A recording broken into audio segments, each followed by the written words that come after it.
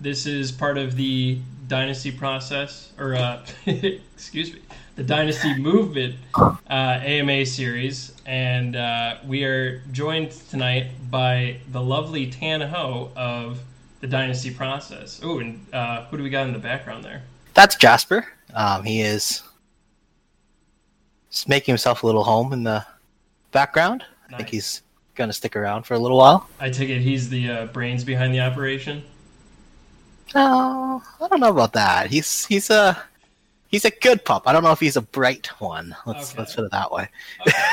Well, that's good. For anybody who's listening on Discord, you can obviously see Tan on there. I'm a bit of a noob, so if you want to tune into Twitch, you can see us both there. If not, the visual component's not necessary. But yeah, I figured to kind of start things off. We got a good question from Byrne here. It's actually one of the only good questions from Byrne. That's about expected. We want to know like a little bit more about your background. So he said, given that you're from Canada, what got you into football and by extension fantasy analytics? That's a good question. Okay, so getting into football, I think I had been given as a Christmas gift one year Madden 04, and I didn't know anything about Madden at the time. I didn't know anything about NFL at the time, so just kind of like started watching, and I was like 10 years old or whatever, and just started like absorbing all of American football as I can, because at that point in my life, America was cool. I don't know if I can still say that. It's kind of gone up and down since then, obviously, but I've loved football ever since. And then a little while later, I picked up fantasy football in high school, played redraft for quite some time, and then I only got into fantasy football analytics once I started playing Dynasty. And because previous to that, I don't think it really mattered, right? Like, I played against a bunch of high school kids. I didn't really have money.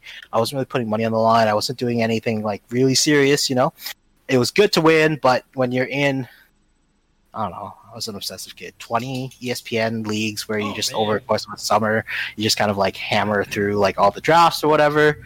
It's fine, but nobody public leagues are public leagues. You just do it once, and that's like the fate of your redraft league. It entirely happens on the draft, which was just for fun for me, right? So that part was fine.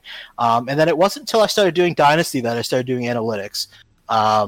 And it started with scraping trade values from the trade calculator at the time, which was Dynasty FF Tools by Nick Sarlo, who's no longer doing fantasy tools. Or fantasy analytics rather. But at that time, I was basically, so I started with copying and pasting the values into a spreadsheet, and then started like, okay, so what's my team worth? And then how does that compare to other teams? And basically started spitting it into a spreadsheet, which then I was, at this point, was still enamored with Reddit. So I shared it on Dynasty Reddit. Got a few people requesting, hey, can you make me such a sheet as well? And it kind of spun from there into, okay, so like I've got like 20 people who want me to make them a spreadsheet. This is a job. I don't want a job. I want to do it for fun. So I was like, okay, how can I like make it easier for people to like access my sheet and like put their own league IDs in and whatever, right? And so like I started like hooking up things to website scraping and so on, and then it kind of snowballed from there. And little less than 4 or 5 years later now, I'm a full-fledged programmer in data. I wasn't in data before this, but I now work in data every day, and kind of owe all of my data work to fantasy football, surprisingly. Nice. Yeah, I mean, you've done a pretty good job of parlaying that interest into something that's a little more productive than I think most people. I think that with the amount of time that a lot of people put into fantasy, like I can't tell you how many times like I've heard from other people and I've heard from myself, like, man, if I was putting all of this time and energy, you know, instead of looking at like Darius Slayton's, what's he gonna do in week 12? You know, instead of doing that, like if I put it into something productive, you know, maybe I'd be doing something like you. But I hear you do pretty well for yourself sometimes, you know. So no, it's interesting because I always wanted. So I made it's kind of it's really interesting to think about how like your experiences shape who you are, right? And I didn't know it at the time, but when I put myself out on Reddit and put the Excel sheet, I was just sharing, you know, yay, I made a cool Excel sheet, and it's really like the like everybody wanting a copy of this and how do you make this for your league that I eventually got into like, okay, well, how do I make it easier and more efficient to do this? Because I'm doing a buttload of coding just for me, right? Totally. But not everybody gets that opportunity, and not everybody starts thinking about like, how do I automate this stuff so that other people can use it? And you know, as soon as you start thinking that way, it changes how you approach things. It changes how you look at spreadsheets and like your own work. And so that's where the process name came from. I actually initially named the venture Dynasty Dashboard. I actually still own the domain name, and I've had like several requests since then. But I'm more than dashboards now. Process is kind of I renamed myself Process 2 or 3 years ago, and since then it's kind of been just things that I think make process more efficient. And it's a little more general, but it's a lot more indicative of how I think about things in terms of making it more efficient to do fantasy work or to think about process. At one point, I wanted to write more about game theory. You've probably, if you've spent any time in this Discord, heard me thinking about how I think through things and like reasons why, as opposed to just, you know, what is this player worth and so on, right? And if you really get dug deep down into that, I think it's less transferable to other parts of your life, right? So being in that position where it made me go from Excel sheet to automating to programming to whatever, that's the reason why I'm where I'm at today, you know? So yeah, it's where the process part of the name comes in, and it's just really just making that process better, doing it more efficiently, automatically, etc. totally. And I actually think that that's like a really good way of kind of breaking it down. Like my own experience from Dynasty football is I've been in a league. I think we're coming up on our like 5th year now, and it's kind of an interesting thing because, like you said, with like the redraft or going from redraft to Dynasty, like redraft really is kind of just, you know, you start the year off with a bunch of extremely weighted lottery tickets, and that is almost always going to determine the bulk of your season just from that, you know, first draft night. And I think a good I feel like right now the culture behind Dynasty fantasy football is really starting to take off. And it's interesting as you get into those like post, you know, year 2 seasons of a league. That's really kind of when the process is really necessary to evaluate markets in your league, or you know, trade or working the waiver wire and things like that. So that kind of pivots nicely into some questions we have here, that there are currently a lot of second year Dynasty players that are coming into the server. You know, they're looking to absorb things kind of through osmosis, like a lot of us have. What's some of the best advice that you could give those people who are going to have to start seeing their Dynasty leagues as Dynasty leagues now that they're through that first basically redraft season?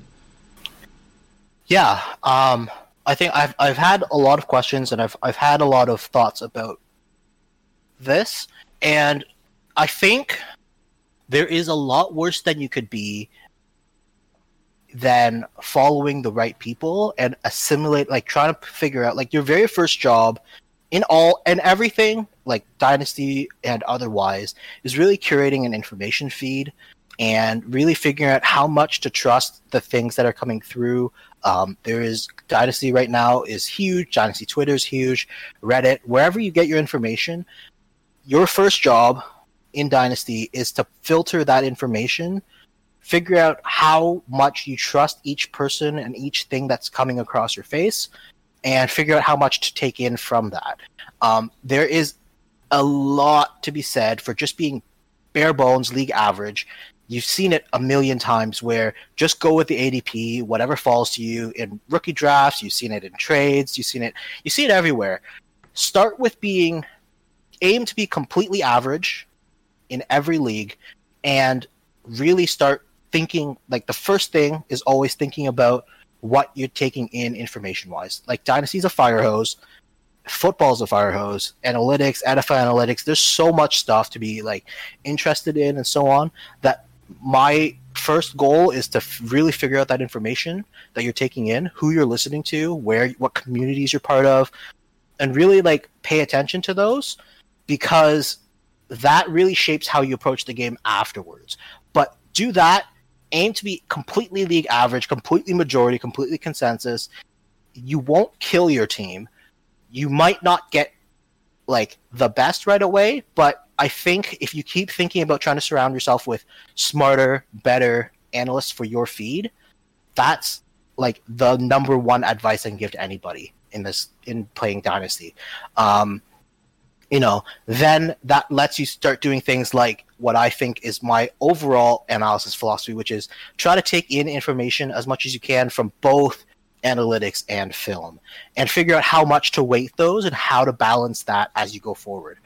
It's really hard to parse everything together, but you just have to. You can only figure out how you do that by like feel. You're going to make decisions. You're going to be wrong. You're going to be right. You're going to have all of those things go for you.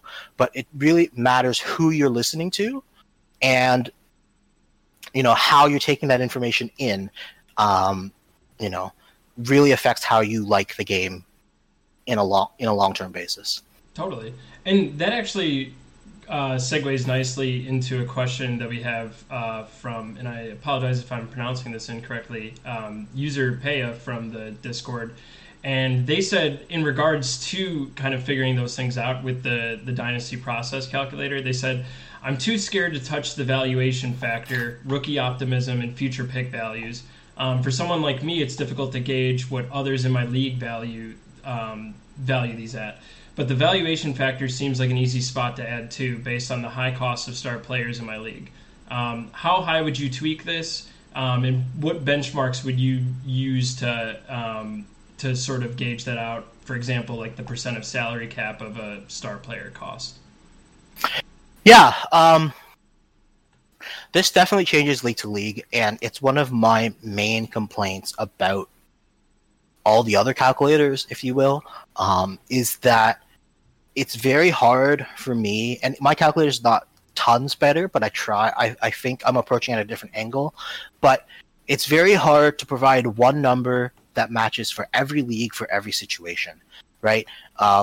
You won't know until your second year or third year in a league, or your own philosophy or otherwise, right? So it's one of those things where, there are leagues that are designed to be depth first.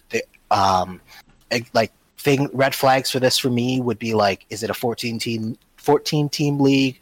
More, there's some guy, Eclipse, in this chat or in this video or whatever, who's got a 32 team league, single copier apparently, which is bonkers to me. I don't even know. Those are leagues where I think for me depth matters more, but other people look at it like depth matters less. You really need a stud, and that stud carries, and then you just fill it with garbage after. There's arguments to both sides. Other things that are instant, like it's got to be more depth than usual, are things like it's best ball, in which case, two Will Fuller and Brandon Cooks types are worth more than, I'll throw a name out here, Brandon Ayuk, just to piss off Nick. And really, that combination of like high upside guys that are worth less overall is worth more than somebody who produced that like receiver 18 on average. So hats off to Ayuk. Obviously, that's way more than I expected from him coming to college. But you talk about that like receiver 2 type profile. Give me 2 receiver 3s in a best ball over a receiver 2.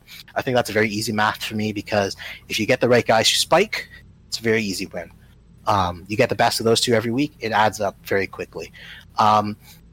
So I think it's, for the most part, I actually have it pretty conservative in that if you end up on one side or the other of the slider, you're not really going to shoot yourself in the foot. But it will kind of change how you approach it.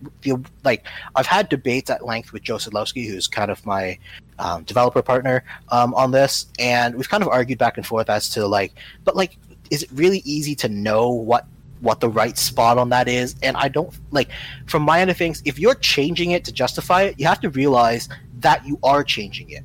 If you are changing rookie optimism to 100, that's when you start thinking, is there a reason that I'm doing that?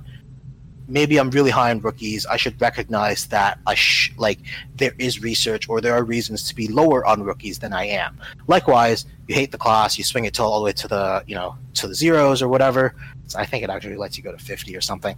Either way, you go down that low, and it's like, okay, so there are real arguments for the upside. The same with like future picks optimism. Like, yeah, I'm really hammering the future picks so that they're really worth more. But that's because I'm punting.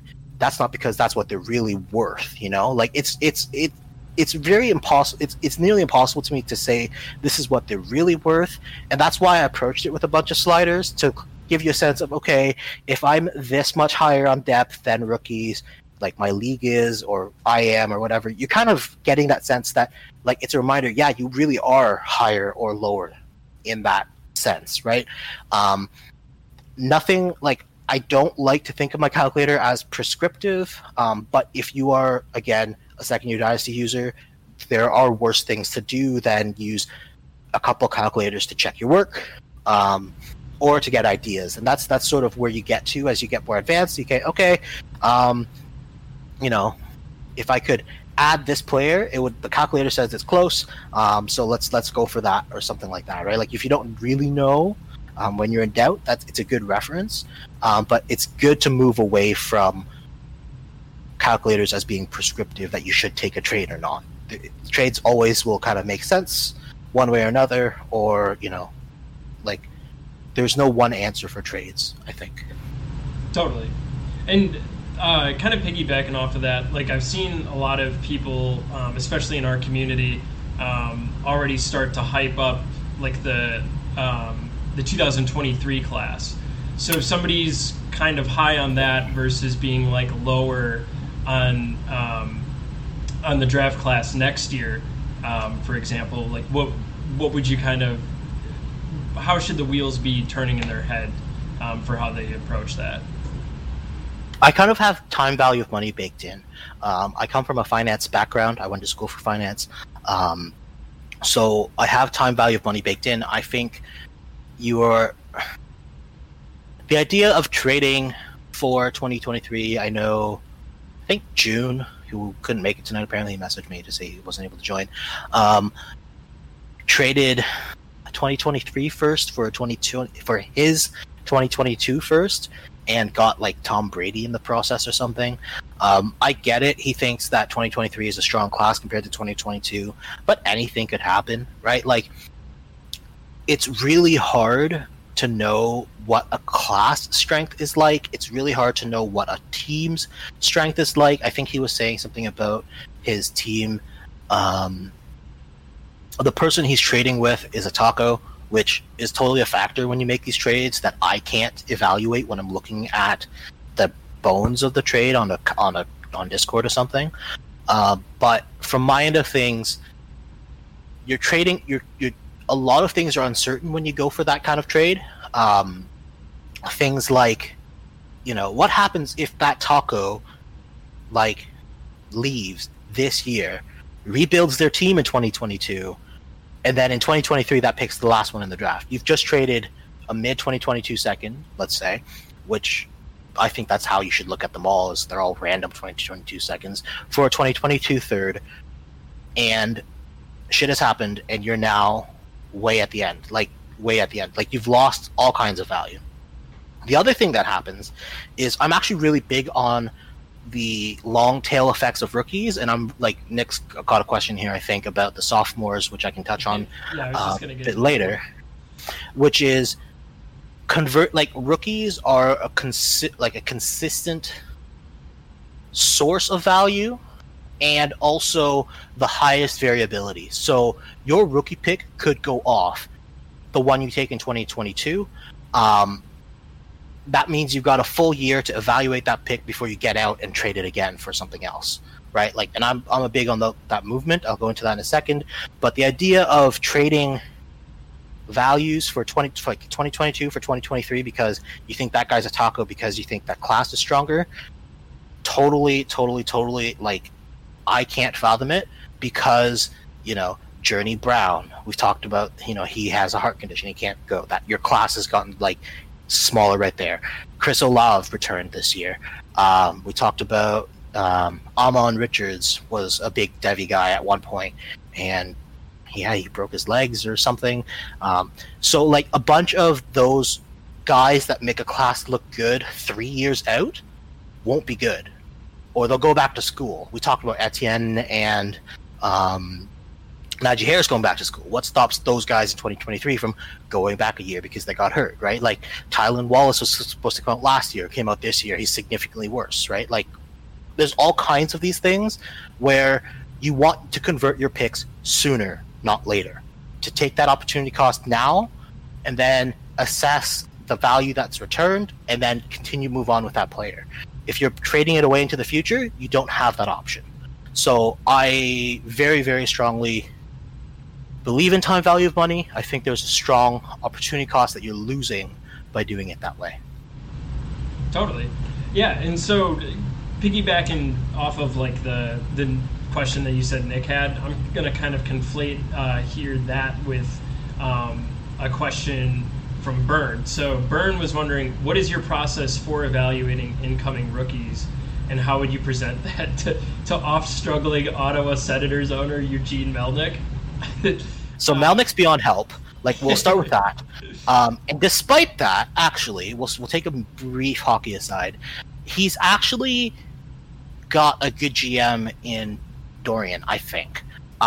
He is the biggest handcuff to that whole team.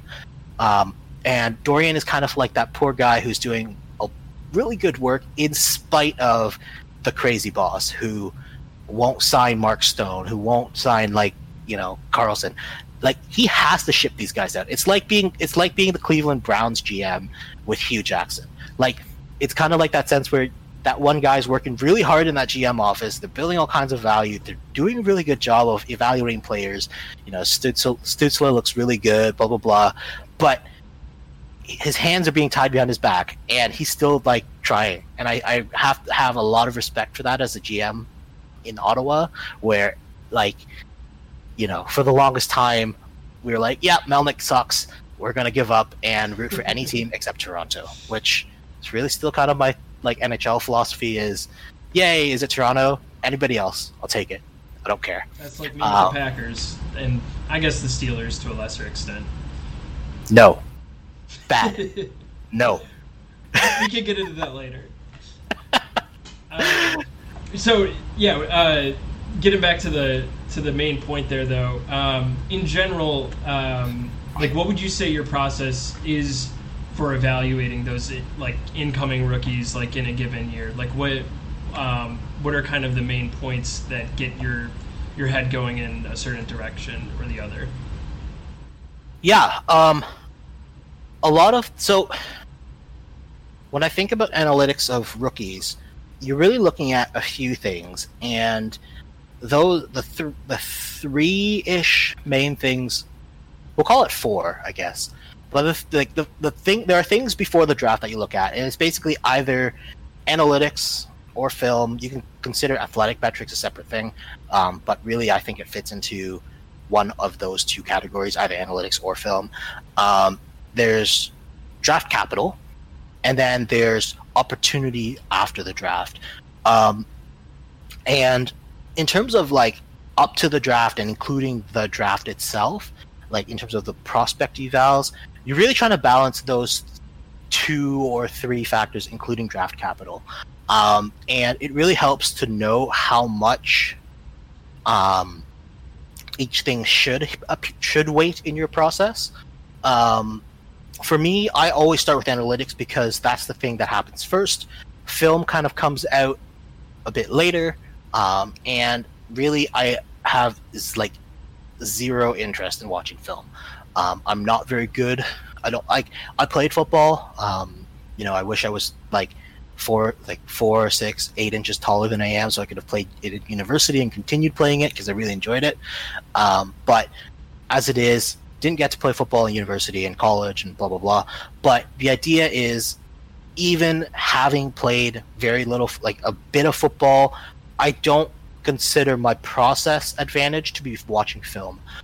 So instead, I'm accumulating grades and overall feelings from a bunch of different sites to kind of give myself a composite idea of what film thinks of a certain player. Give myself a really good idea of analytics, and I spent more time in this before, but there's a lot of really good people in analytics of football. Thinking about sites like RotoViz, and now people kind of doing the work on these processes. There's Hayden Winks who tries to combine those two a bit, but like you're talking about a bunch of people that you trust in analytics.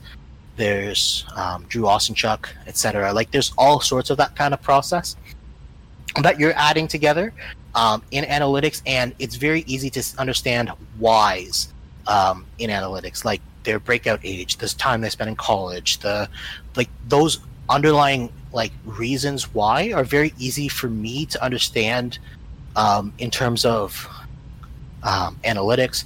Film is a bit more mumbo jumbo. I know generally what I understand what they're saying, but I can't pick it up in I can't pick up the film stuff by watching it. So I just kind of like pull like Waldman, PFF, Ray GQ is a good one. You just kind of lump all those together, figure out like whose analysis you like the best, or how you weight those together. That's your film score. And then between those two, you like the ideal prospects are the ones that like film guys love, analytics guys love, and they go high, right? Like when you can do all 3 of those things, just sign me up on those guys, right? And it's very easy to do that. It's when they're disparate that it's hard. And then of course, are they Canadian? Are they like on the Steelers? Are they taken in the second round? That's the other reason to do it, to take a player. And I kind of ended up on an island on Claypool. That one, I'm going to end up on an island for Chuba Hubbard and Josh Palmer, who I was told I'm now high on. But that's a bit of a aside. They're my guys. They're my boys, right? But the whole point is like, I think if I had to put percentages before the draft happens, it's like 60-40 analytics to film. When the draft happens, it's like 50% draft capital, 30, 35, 40% analytics, 10% film. Like that ratio stays the same. Draft capital is like the same weight altogether combined. Except for, and I've kind of had this pet theory that NFL like triple counts 40 times for receivers, especially if they go in the first round and they're only good at speed. I've kind of noticed that like I'm like already discounting things like John Ross going 4.22 now. Like I've some fast, not fastest number. Yeah. Ruggs kind of fit right into that category for me. Darius Hayward-Bay kind of was the old school prototype for that. But like if they're going really high and you can't, like analytics and film both agree that it's just because they're fast, I'm leery on those guys. But aside from that, draft capital does a pretty darn good job. And if you're not into those guys, then like you kind of avoiding those guys, then there's like all the other guys that are like analytics, film, and capital. Jefferson was a really good example of that. Rager too, There were concerns about Rager, but I had about equal exposure to them. So, they were the same tier. Jefferson went off. Rager did not. 50% hit rate, right? Like, if you lump them as the same ability, same tier, 50%, right? So, that's a pretty darn good hit rate right there. Like, if you're only looking at those two, which you really shouldn't. But, like, this year, I'm sure somebody out there is going to ask me for some flag plants. Already, like, Bateman kind of sticks out, which everybody and their dog in analytics loves. There are people who don't like I'm starting to find the people who don't like Bateman film-wise. But it's not enough, and they feel very similar Knox-wise to the ones that I was hearing about Jefferson, and I pointed this out on a podcast with P.A. Howdy last year, that Jefferson's going to feel like A.J. Brown from the year before, where he's kind of that third receiver in the class. No knocks from anybody, like A+ film, A+ size, A+ draft capital. I think his was a B+ or something, but the same idea. Right. No knocks anywhere, like very clean prospect profiles across the board. That's what Bateman feels like. That's what Chase would feel like, but except he's going first, so that doesn't really matter. There are knocks on Devonta Smith, but I think on balance, film loves him enough to outweigh analytics, as much as some people disagree with that. And I think he's going to go high. Waddle is the opposite. I think his analytics holes outweigh his film holes. So, on the whole, my flag plant guys are the ones who fit clean profiles across those three things. I don't have any flag plant running backs other than Chuba Hubbard. Yeah. Elijah Moore's the other one that's going to go. That's kind of already early flag plant guy. At film loves him, but they've kind of he's a slot receiver only, and even with that, he's going to go first or second round. And if that's the case, all aboard. I'm with it. Rondale has questions. People are very high on the breakout age thing, but I'm a little more leery. Yeah, exactly. Right. So there's all sorts of those guys. I'm not a huge flag planter in a sense, but I do like overall well-rounded profiles. So I'll stick with that as far as rookies for now. Cool. Yeah. So you mentioned obviously the big receivers. So Jameis is elite. I think that was a recent name change, and there was something disparaging Tom Brady. But he wants to ask basically obviously Chase is probably going to be drafted in your league first. But where would you you have your pick of the litter. Where would you rank Smith, Chase, and Bateman against each other? They're the same. They're the same tier to me. I would take them in the order of draft capital, but I don't have a separation, and I would comfortably trade whatever perceived value there is from Chase down to Bateman, because I think he is good enough to be in the same tier, despite any perceived value gaps. Gotcha. But, all three of them are in front of you. You'd probably rank them all about the same. They're the same flat tier, so I would be, pushing my arse to trade something. Even if it's a third. Although in this class, well, it depends. In Superflex, thirds are okay. This year, my thirds, I'm starting to think about trading them early. But there's always that tempt to stay traded on the clock. But we'll kind of see how it goes. Right. At this point. And with Elijah Moore, Dimas wants to. I hope that's how you pronounce it. But he wants to know, what do you think of Elijah Moore's year one ceiling is, and do you think that there's a team that could draft him that would push him into the first round in rookie drafts?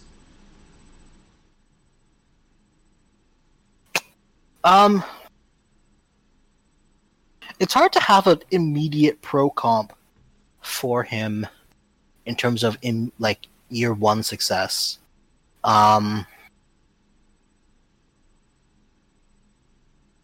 We'll see. I mean, there are definite places where he would be like, I saw him go to the Chiefs, I think, in a mock recently in the second round. That would be fantastic. I would love it. But like, who wouldn't want anybody who goes to the Chiefs in the first or second round? Right. It kind of goes together. But like I basically, in terms of team opportunity, I'd like it to be a pretty good passing offense and a clear route to third or second receiver on that team. I think I'd be pretty comfortable taking him. Well, if he was comfortably the second receiver on that team, first round, I think. And then if he was comfortably the third receiver or whatever, then second round pretty comfortably. Cool. Bringing it back to more general dynasty processes. Well, let's do a fun question. This one's from Adam, Steelers fan. And he wants to know, what is your most LSD-fueled game theory that the NFL just isn't ready for? Game theory that they're... So, am I allowed to say that the Dolphins should take a quarterback? Because I've already said this like a freaking billion times. I don't care. The Dolphins should take a quarterback. Or trade for Deshaun Watson. Either of those would be great. LSD fuel. I think we can go crazier than that. Crazier than that? Yeah. Like, there's got to be something, like, in the deep id of your mind that's just, like, clamoring to get out. That you've always been maybe too shy about letting the world know. But here's your opportunity to get on the soapbox. Let me think about game theories for a second, because that's really a competitive thing. I talked about quarterbacks needing to be paid more. That's not that spicy. Let me keep working on that like a little bit here. I know we had like a long. That was quite the point of contention in the chat. But do you want to just kind of go over that really quickly for anyone who maybe missed the opportunity to? So there's a lot of work about wins over replacement that PFF data scientists are working on, and I'm a huge fan of, if you guys are looking to get into NFL analytics, PFF, Eric Eager and Kevin Cole he's at RotoViz, and he's now at PFF. They're doing a bunch of really cool work to apply data science to NFL, and they are coming up with kind of a wins over replacement model. PFF Moo as well comes to mind, where and this doesn't surprise anybody who's into NFL analytics, but there is a growing sentiment that quarterbacks are responsible for like 30, 40, 50% of a team's variance in wins and losses. Like, they explain more of that than any other position. Running backs, O-line, edge, cornerbacks, it doesn't really matter.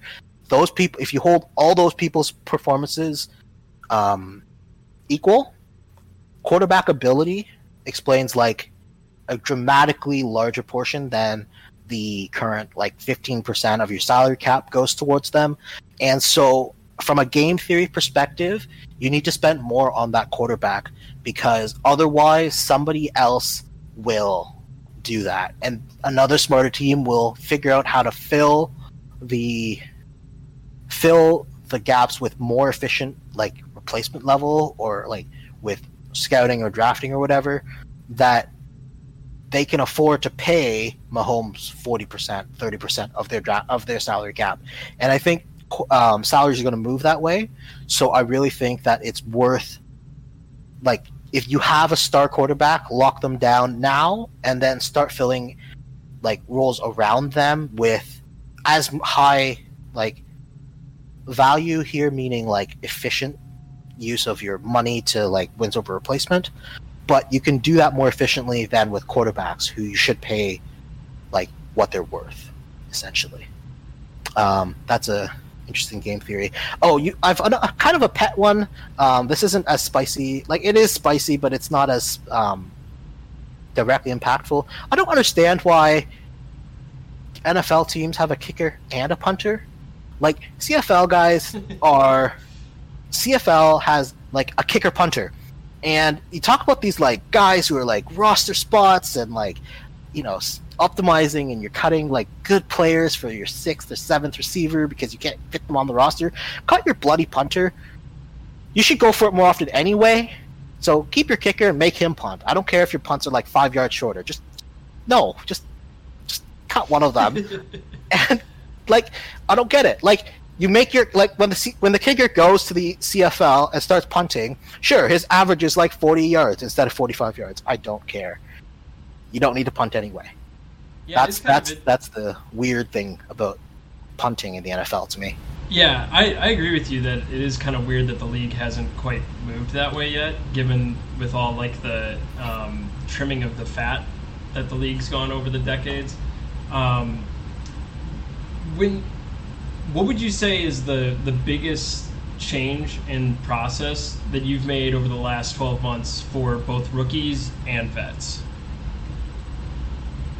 And that's brought to you by ALB. ALB. There you go.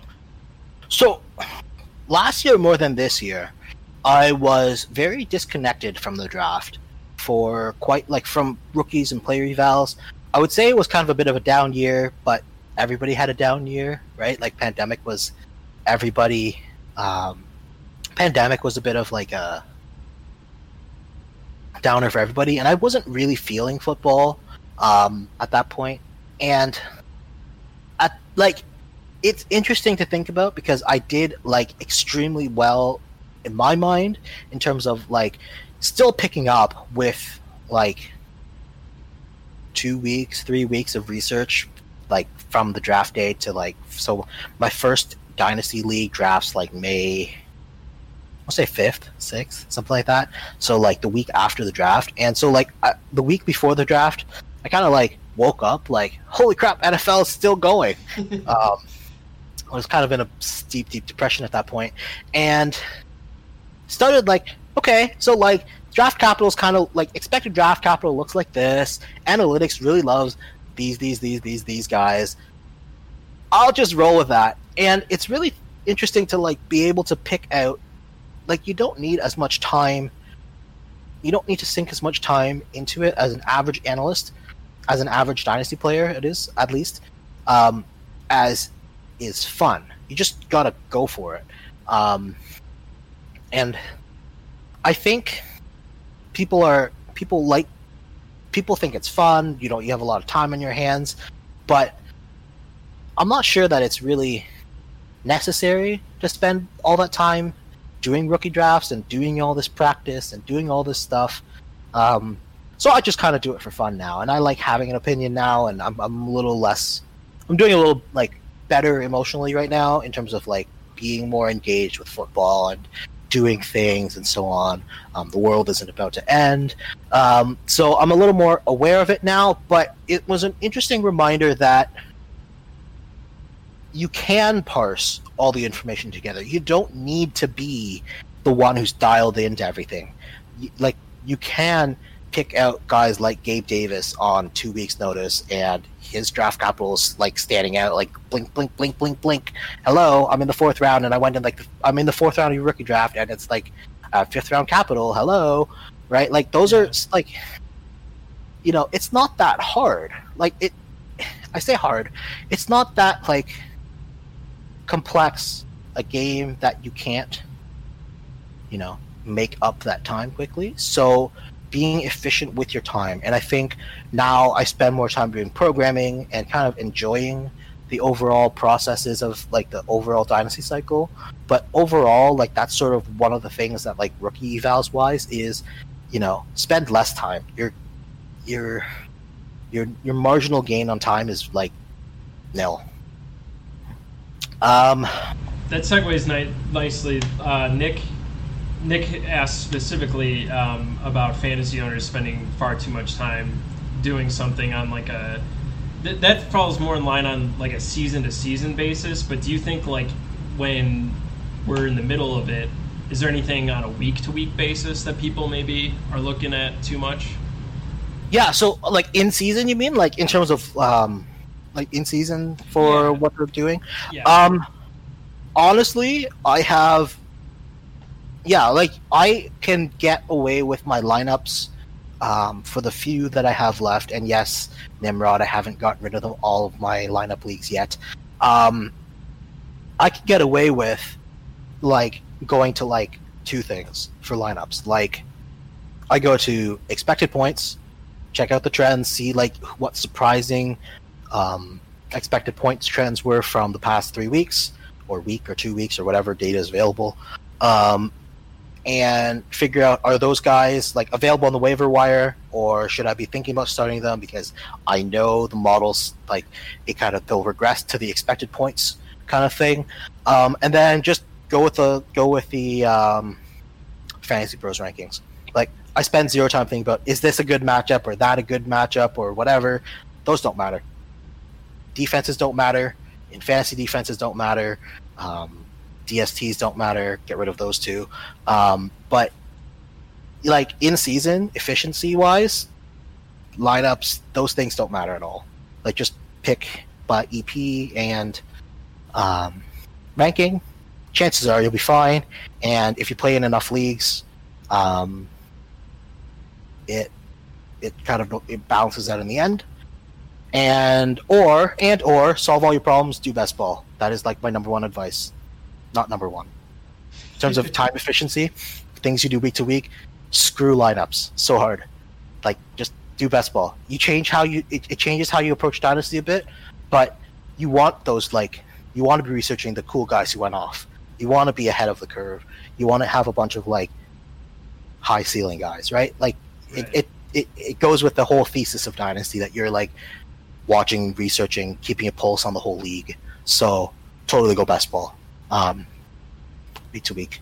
The other thing to think about in terms of Dynasty week to week is trades. You got to figure out, like, you spend too much time trying to trade for players. I think you don't spend enough time looking at like, are they in a position to is the opponent gonna, like, is your league mate thinking about rebuilding? That's when you can milk a lot of value in trades. Crystal Ball is good for this because you can start getting a sense of who's going to be out of the picture sooner. That's a Dynasty Process app if you haven't seen it. But it is basically it's a good idea to start thinking about, like, who's old, who's already out of it, who could be like surprise rebuild candidates. If you get to them first, sometimes before they even know it, that's worthwhile in terms of squeezing out value from them. Yeah. Cool. And this is a question that you usually love asking, but Ghost of June wants to know, as a general trend, do you find yourself more likely to react slowly to news/performances? Basically, like, do you want to stick with your prior evaluation, or do you react quickly to take advantage of that shift? Favorite questions. I'm pushing myself always to make evaluations faster. I'm not always, like, I don't think I make them fast enough, and I think I make them faster than many, but basically there's a good amount of science and work and really, like, statistics as far as, like, being able to look at that small sample and understand the new range of outcomes. And it's one of the things that I think people don't do enough is react quicker based on the information that's being given to them.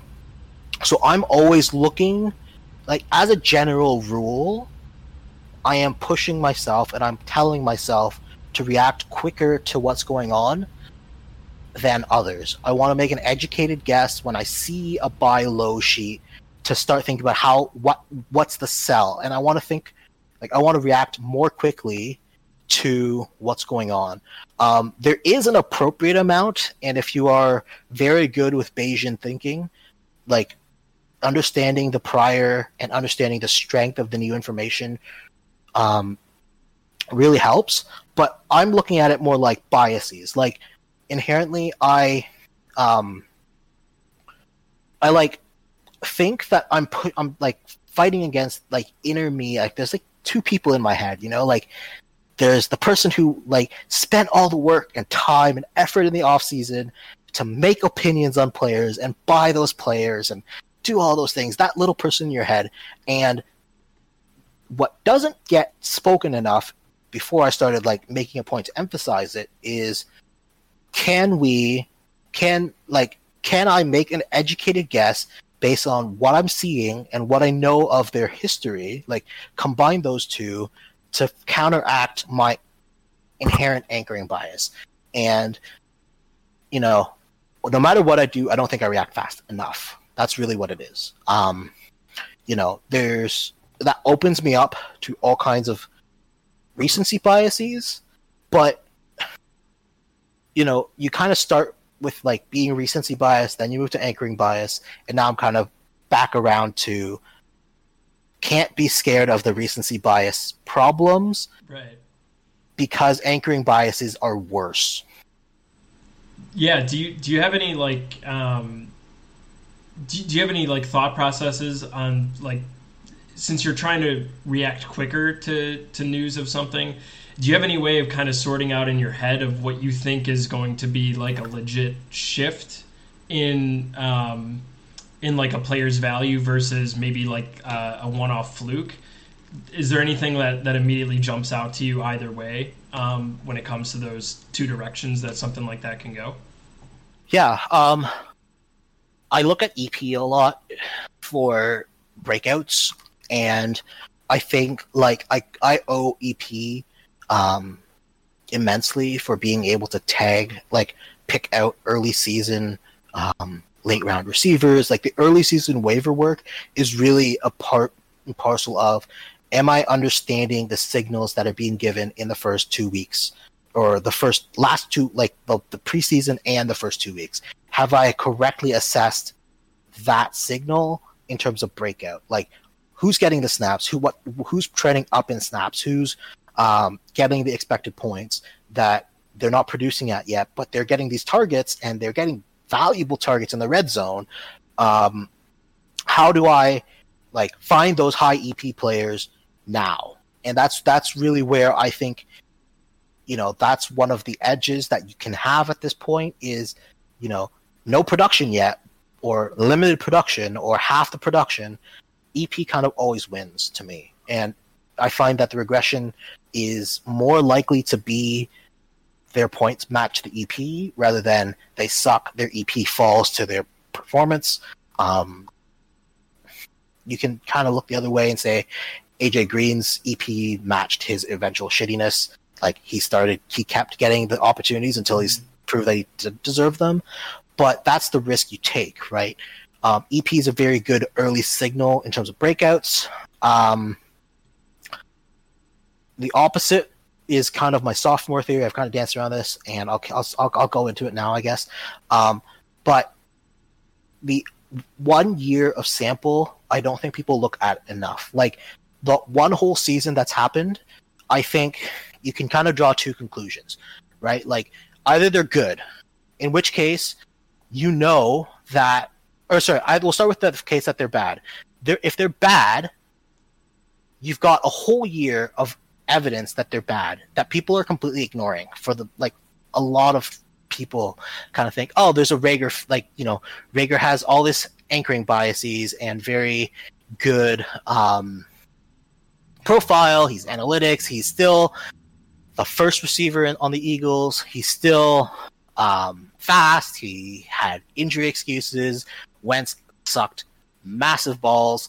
It doesn't matter, right? Like, from my end of things, I have a year of evidence that he couldn't break out on a meh team. I would like to move on from him. I would move it for a second, right? Like any second. And re-roll the dice on this class on like an Elijah Moore, who I think pretty close, right? Like similarly small, similarly fast, similarly first 2 rounds. Sure, he doesn't have the high first round, the 23rd, so mid-late first round capital, but you've got a whole year of evidence against Rager. You've got a whole year of evidence against Hare. You've got a whole year of evidence against Corey Davis, who I know you were huge on, right? All of those guys, I looked at 1 year of and I said, I'm out. I will find somebody who likes the profile, who's anchored on that profile. In my mind, they're not necessarily anchored. Davis eventually proved it, but the idea is that risk profile with a whole year of downgrade or like average to low, people will still be high on because of anchoring.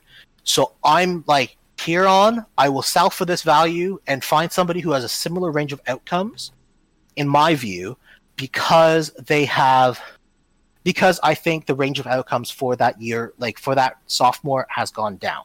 So if Rager like explodes in year 2, he has about the same probability of that as, let's say, second round Elijah Moore, second round draft rookie pick Elijah Moore has for that upside.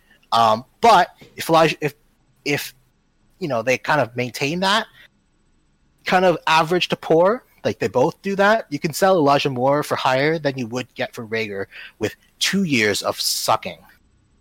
So in my mind, I'm looking to push that limit forward. I'm looking to get out earlier on those guys. When they show you that they're bad in their first year, find someone who's going to take that risk on for you, because I think that range of outcomes is not worth it. Yeah, and Leroy actually asked kind of the inverse of that belief. And he said, as someone who is typically out on wide receivers who don't hit in their rookie season, if you had to pick one of the 2020 rookies who disappointed to make an impact in 2021, who would it be and why? So NFL and Dynasty is immensely low on Clyde Edwards-Helaire, and he, by some definitions, disappointed. But tell me about a first-round running back with like a running back with first-round draft capital who's produced at a receiver, like a running back like 13, running back 12, like RB1, really. Like that's that, like you would give credit for that. And they're still being credited at like RB 18, 19, right? Like I would totally take the difference there. I don't see him as being a step behind James Robinson, who people are high on, right? Like James Robinson's far more likely to be replaced than Clyde Edwards-Helaire, and yet people will straight up trade him for James Robinson. I don't get it. But that's the guy I think who disappointed, and I would still trade for a Clyde Edwards-Helaire, for example. Does that not, like, would I trade Clyde? Like, would I trade other rookies who are like who perform like Clyde Edwards-Helaire if I could get the average return you would get for a first-round running back who you took 101 overall and finished RB13? If you took the names off and you looked at the profile and the team and the overall everything, it's very easy to do that and to like get a whole bunch better return than you would get for Clyde Edwards-Helaire today. So that's the one. If you're already on him, I would hold. If you are looking to buy a rookie, that's the one I would try for. I really liked also KJ Hamler is kind of my favorite. In terms of, he's kind of like Elijah Moore before Elijah Moore, second round draft capital, blah, blah, blah. And he did produce when he was on the field, right? Like, he's in a bit of a messy situation. People could be down because he's arguably the worst case scenario. He's the fourth receiving option on the team. But I did like his profile before the draft. I liked his production when he was on the field. He earned, I want to say, like nearly as much expected points as Judy when he was on the field, and Hamler was on the field. Like when they were on the field together and games they were together, it was like close enough that you're not justifying a full round gap between them. in value. Like I don't see that. I still don't see it. But those are the guys I think I would be buying from the 2020 class if I had to. I would probably not be buying overall sophomores just because in general I find that I'm lower on them. But if I did, I think those are the guys I would pick out. And also of course Claypool, TM. That's my boy. All right, that's 2020. I'm kind of moving on though. So. Yeah, totally. On the inverse, just while we're on that, are there any guys who gave a strong performance? Any rookies this year who gave a strong performance that you're still kind of skeptical on? I don't know if it's a skeptical thing. Okay, so I think Joe Burrow is really good, but I think I would trade him right now. If he's currently being valued in the top, let me consult the number here for a second. He's like quarterback, I don't know, he's in like the first round of dynasty drafts sometimes. I think you could trade down from Joe Burrow, get a equally serviceable quarterback, and a pretty good chunk of value. He did really well in the thing that, like in the limited time, but like it is possible to trade down from Joe Burrow for somebody with a similar quarterback profile. They kind of look at quarterbacks here for a second. He's QB9. I would trade Burrow for Tannehill and a first, blindfolded. I instantly hammering that kind of button right now. I love Tannehill. Analytics loves Tannehill, and as far as like he's incredibly efficient. He produces EPA, which means he's a really good quarterback. He completes more than his expected. You've got a coordinator change, so the overall pass run splits could change. Either way, I'm seeing all this stuff analytically that Tannehill is like a top 3 quarterback in terms of overall production and performance in the NFL. So if I could trade Joe Burrow for Tannehill and a first, easily doing it, right? Like instantly. And I think that trade's probably out there if you're listening to this. You probably would hate yourself for doing it, but Burrow's coming off a pretty big injury, so there is downside risk as he like kind of recovers from that. But on the whole, I think that's that's the 2020 rookie that I'm looking at. Did well, some skepticism longer term. Yeah, and Tannehill might have that big uptick if Corey Davis stays too. MX No comment. SLDR. I'm never sure how Max. to pronounce that. Oh, it's just Max? Okay, that makes sense. But he wants to know, how do you expect virtual combines / interviews and the reports that scouting departments are responding in very different fashions, some with their shit together, others being pretty clueless, to impact EDP for players outside of the first round in the NFL draft? With this news, are there teams you are more or less likely to gravitate towards based on the strength of their scouting department track records? I think I wouldn't necessarily. Let me think about that for a second. There are definitely teams that I think are better at scouting and analytics. That doesn't mean that I would be gravitating to them in terms of being better at evaluating players for fantasy. I would probably, I think like the thing that, like, if we talk, everybody knows that draft capital is an immense signal, right? Like everybody understands draft capital matters, and just go with the draft capital when in doubt, blah blah blah.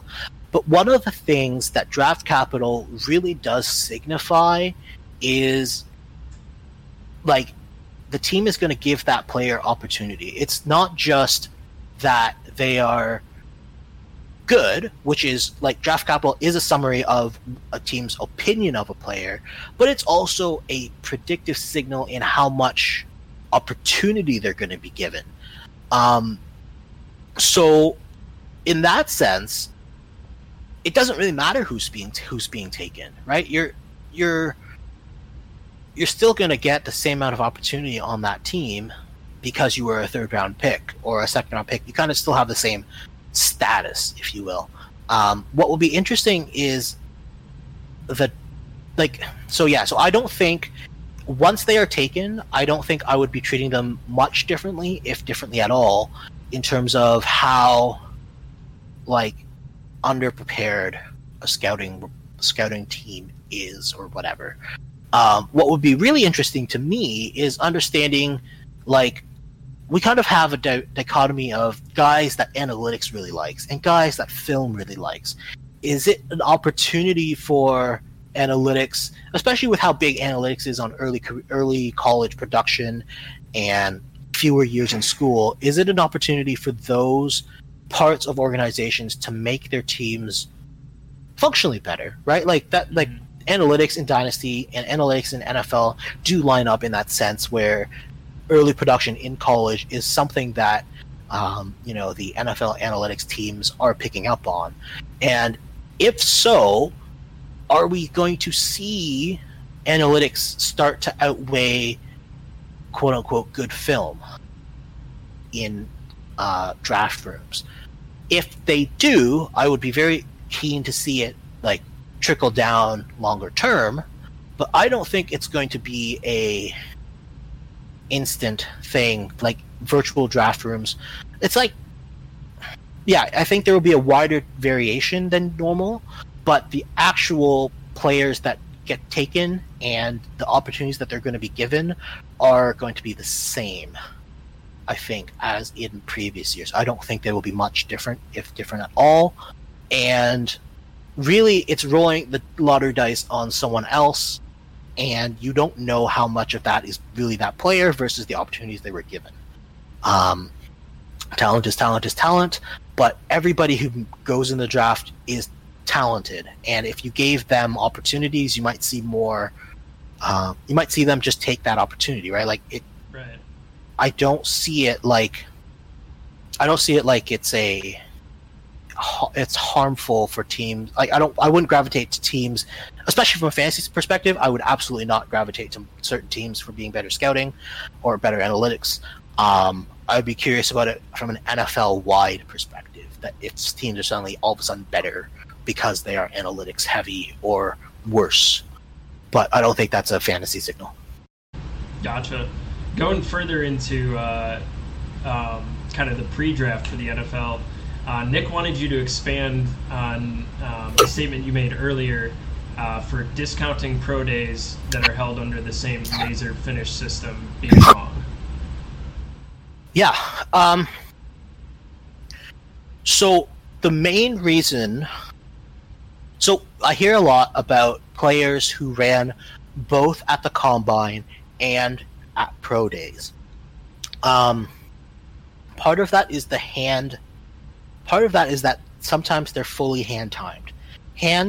Reaction times have a much wider variability, so they're generally less reliable. It's not necessarily true that hand times are faster, although on average it can be. But presuming that that's held the same, which NFL seems to think that they are, I think it's very much selection bias that you see any sort of statistic that says this person ran this time at the combine and this time at the pro day, and the pro day was 0.05 seconds faster. I look at that and I think that is absolutely selection bias, and I don't trust that sort of adjustment whatsoever. And here's the reason why. If you think about like anybody, like let's say you were going to run a 40, your range of outcomes is something like, I'll give you a lot of credit here and we'll say like 5 seconds. It could be from 4.9 seconds to 5.1 seconds. So 4.90 to 5.10. It could be anywhere from there. And so like, let's say that like you ran 5 seconds flat and you knew you were like, that's like 50th percentile outcome for you. I don't think you run again at your pro day, because that's pretty good representation of your speed, right?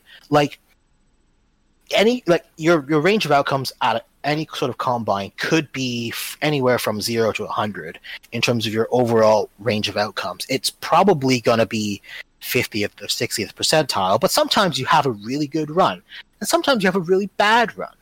But I don't think the people who are running at their pro days have performed in their own minds better than like 40th percentile. You know, like if you ran 5.05 and you thought you really could hit 4.95 with like 60% probability or more, you would totally run again, right? Like, right. Absolutely you would run again. So, you know, the very worst thing you could do is run the same time as your combine, but you have a pretty good odds of improving that. So the people who run again ran their combine at a lower part of the range of outcomes, like 25th percentile, for example.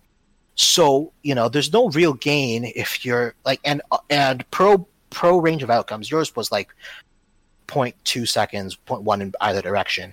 Pro outcomes are more like 0.05 in either direction, right? Mm-hmm. Like, it's much smaller range. So if you're going to run again, you could hurt your profile because you run slower. So you only run it if you think you're going to be faster. So if you only run it because you think you're going to be faster, and that's true of 1,000 prospects, it's very much that pro days are going to be faster than combine times if you run both. Because the people who did run good combine times, or 50 percentile or whatever, won't run again. So the idea that you can discount it by a certain amount because you looked at the math and this person ran it twice and they ran it like 5 seconds fast, 0.05 seconds faster at the pro day, hogwash. I completely throw it all out. Gotcha.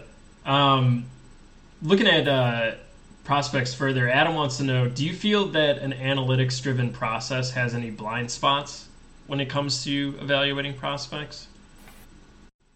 Yes, small schools. Teammate scores to another extent. We don't know how to do those at this point, I think. Well, and the reason why it's hard is because we're looking at a small sample already, and diluting it to understand the effect of small schools, strength of competition,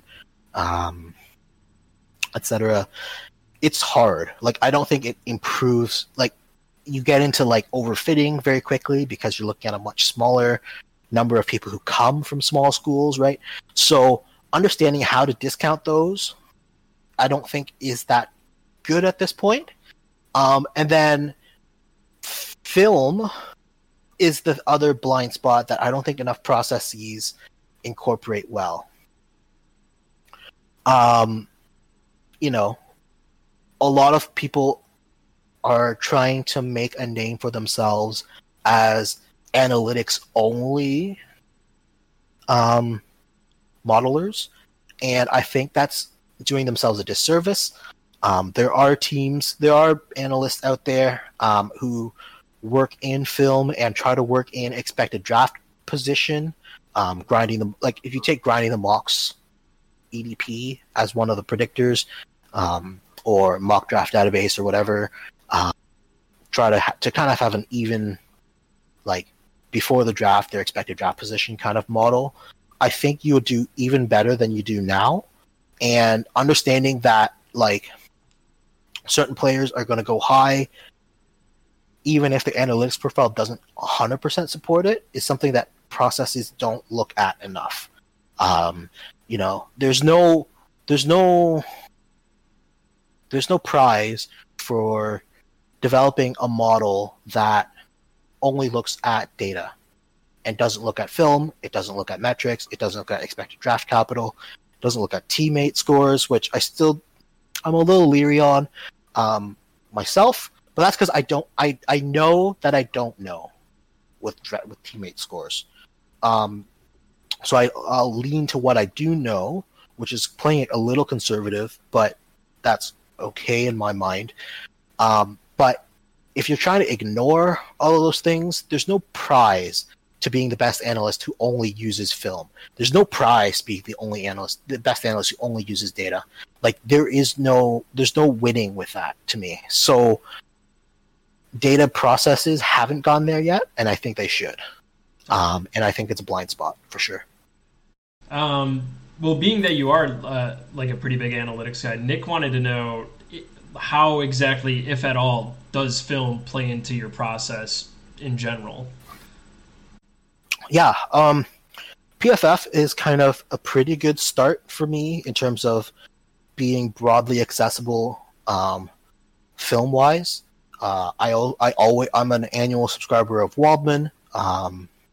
His takes are different, but it kind of opens me to being less opposed to guys who he likes, right? Like you want to like open, like it's very easy to like fade them, right? Like you hear about all the time people fade this player.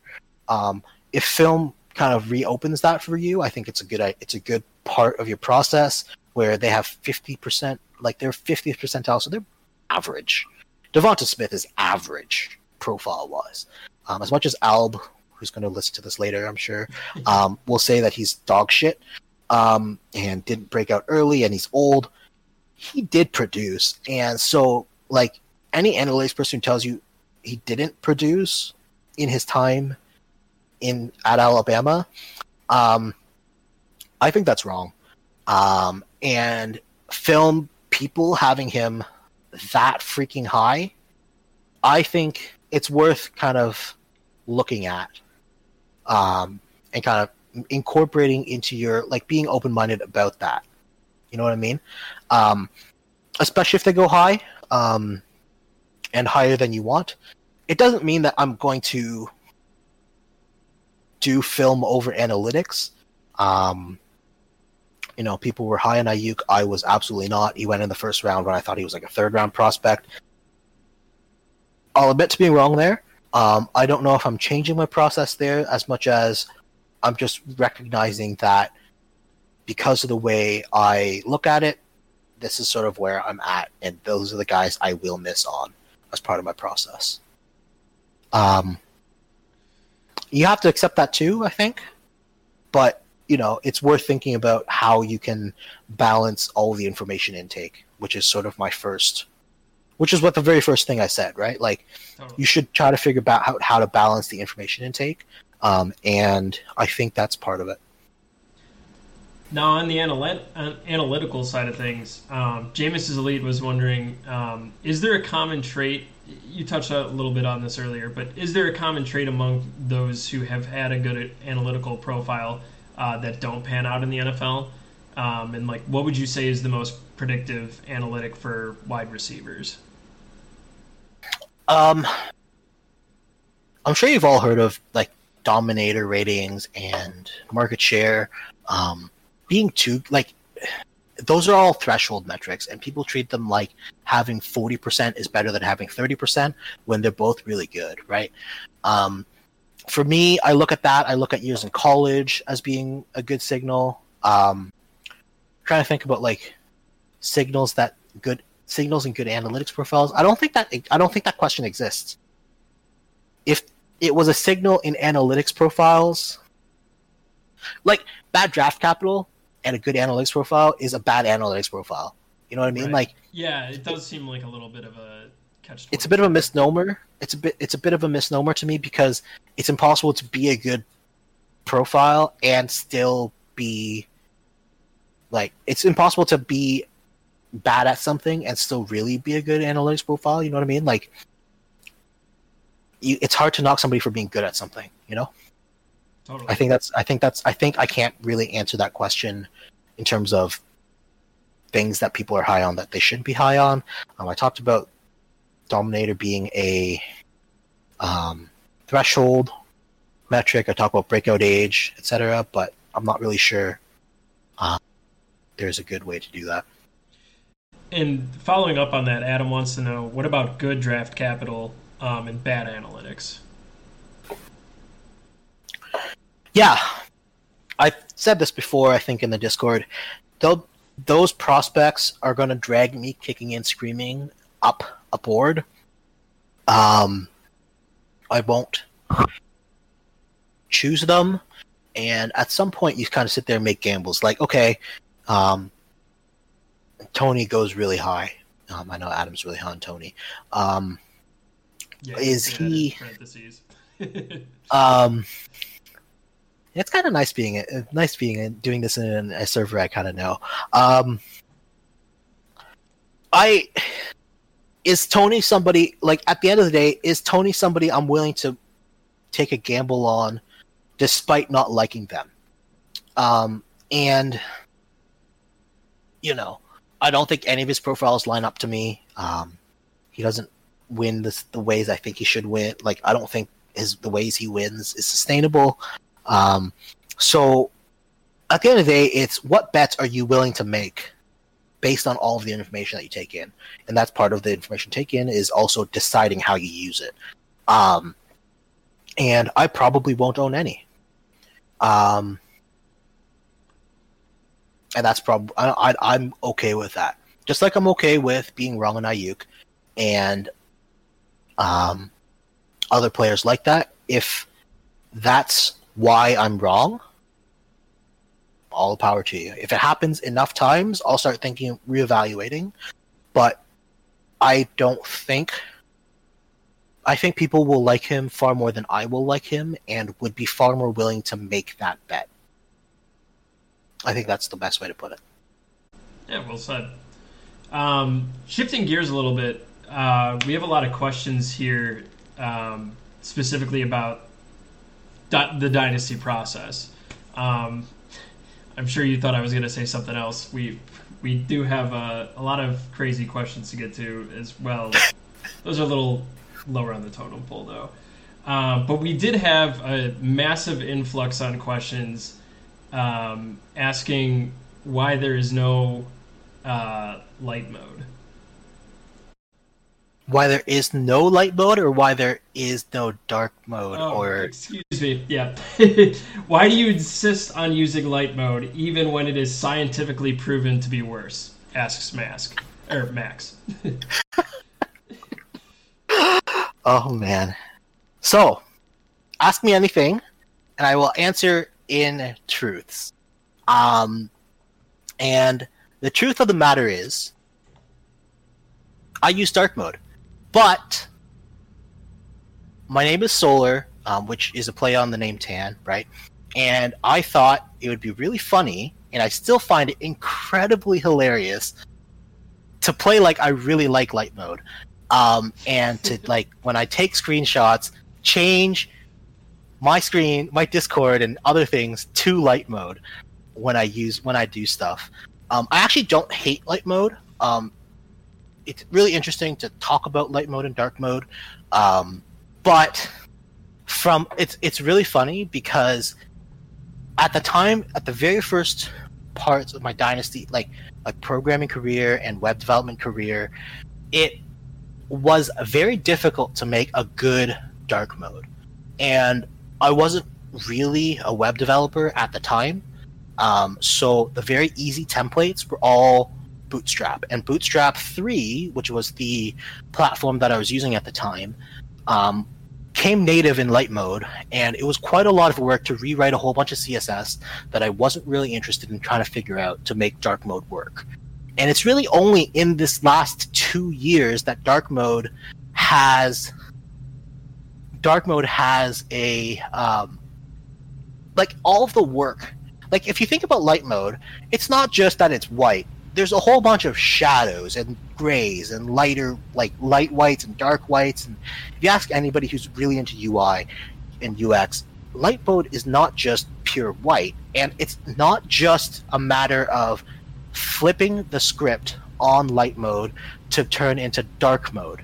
Like it's not just like like you used to be able to do it. I still think you can, where like you press 3 buttons on your home button and your phone like flips all the colors. That's not dark mode. That's like accessibility mode. But it's only really recently that the tooling has come out to support a true dark mode with all the right colors and stuff, like all the right shadows, all the right buttons and fonts, blah blah blah. that support a real dark mode that's like a true pretty to look at dark mode. And that's why when I came out with the mobile calculator, it only was dark mode, because that actually supported that framework supported dark mode. If you really want further evidence that I have been dark mode for a while, you can look at my Twitch stream, which I just started. My IDEs are dark mode. I'm not averse to light mode. I've used light mode in the past. I'm okay with it. I like it as a reminder on my production servers and stuff. I switch the theme there to be light mode, so it gives me a sense of I'm on my home machine when I'm in dark mode, and when I'm light mode on the other thing. But it's also really funny, and I really enjoy the meme of being solar mode, light mode, all of that stuff. Really funny brand, and it really pissed everybody off, and I really fed on that for so long. I still really enjoy it. I was going to say, I don't think you can use that in past tense here. The chat. I still really enjoy it. The chat is currently lighting up, and I think this the history of the Discord AMAs has been pretty short, but this might catapult this to be the most controversial yet. You're on the verge of being canceled and being in the Hall of Fame for that. So thank you for granting me that breaking news. Breaking news. Solar likes light mode for the memes. TM. Yeah, out of spite. Out of spite. I actually really enjoy it when it pisses everybody off. The blinding, the blah blah blah blah blah blah blah blah blah. It's a meme, and I really enjoy it. Damn. Well, immense satisfaction. Yeah, I can tell. Sam wants to know, is there a mobile app in the future for Dynasty Process, or will you just stick with the web app? Also, when are we getting Dynasty Process stickers? Great questions. I don't really have an interest in reinventing the same thing. And I'm not really as much as I'm an app developer and a web app developer, I'm not really I'm not a program like a true mobile app developer. If that makes sense.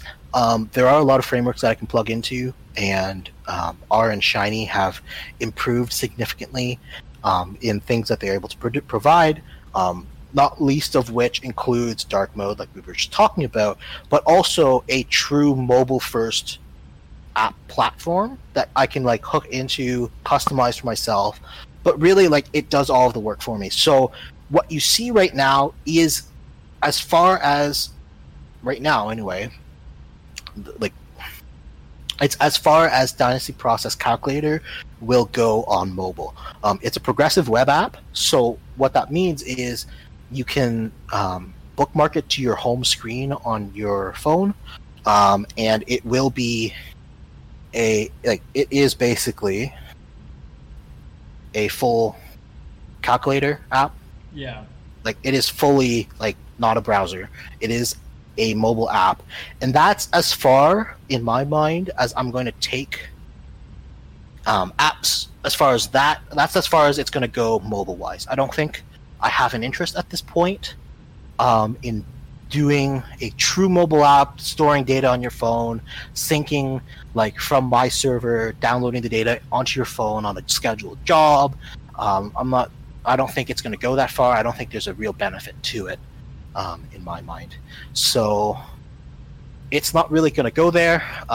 It does mean you need to be connected. It will disconnect you just like it does on a web app if you stop looking at it for a while. It does mean there's no user data being collected, which is actually a good thing for you.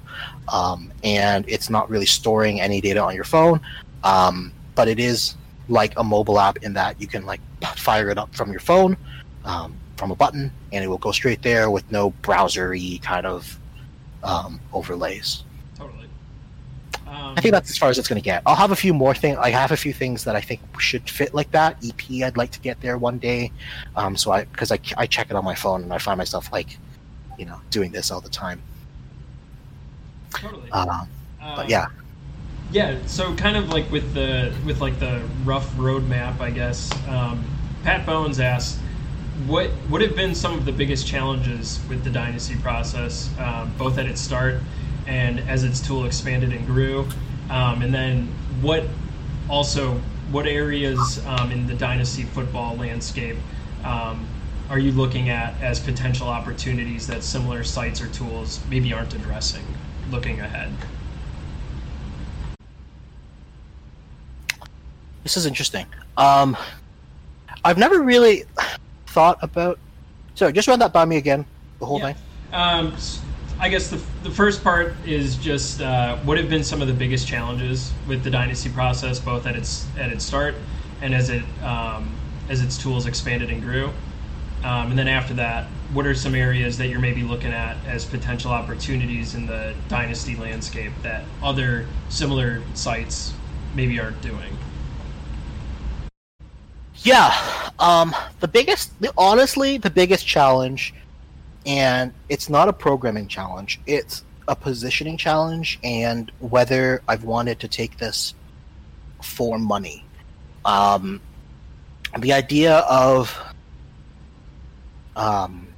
one of the biggest things I've been stick handling, and I've stick handled the entire time I've been doing Dynasty Process, is whether it converts from a hobby to a job, and whether I want it to collect revenue and I want to make a profit on it and I want to make it a service that people pay for. I wouldn't have what I have today if I decided at any point previously that I wanted to make it a paid service. Likewise, I put far less effort into it, really, than any other calculator does on a day-to-day basis. I put a lot of thought into it, for sure, especially when I first came out with it, and it's even now I think about it a lot, but I don't put as much direct work into it, if that makes sense. It has grown enough now that it's starting to cost me a little bit out of pocket to maintain a server for it. The web app, AWS buys things. Can you still hear me? Yeah, I can still hear you. Okay. Sorry, it just kind of clipped. I think the main thing is kind of balancing the idea of people telling me, do you want to take it? Do you want to make it big? Do you want to make money? Do you want to like take it somewhere? And for me, I've never really I've considered it and I've thought about it and it's been appealing. But the idea of making it a service and making profit on it means that I'm committing a lot more to it. I'm committing a lot more energy to it, a lot more money, and it's a job because you are seeking out more money for it and you do what people want. Whereas for me, I don't want that. It is my hobby. It is my project. I do what I want when I want it. And I do things because for whatever goals I want, whether it's, I have a lot of friends who could really use something like this, or I'm sharing knowledge, or I want to learn, or I want to get better at doing something.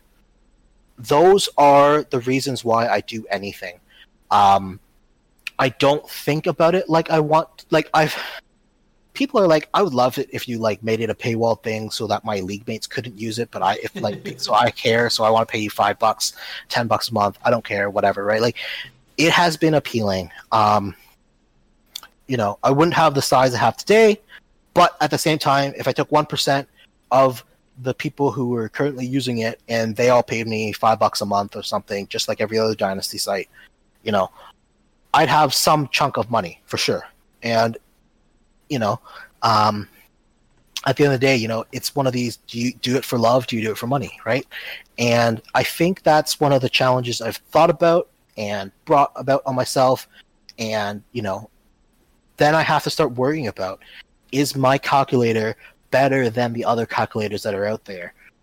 Is it a better value offering than the other ones that are out there? If I was selling it, I wouldn't be able to work at DLF's trade analyzer, which is for money as well, right? There are a whole bunch of conflicts that happen that I'm able to stick handle because I choose to do it when I want to. how I want to, and people understand that if they're paying me, it's because they're donating. I don't discourage donations. I definitely will take them. I'd love it. If you guys wanted to pay for my server, if you guys joined up and each paid, $2 or whatever, you'd get to the total server cost pretty quickly. But that's neither here nor there. I have earned far more from the overall process. I totally switched. I started the Dynasty process. I made Excel sheets. I made some Shiny apps. I started the very first iteration of Calculator.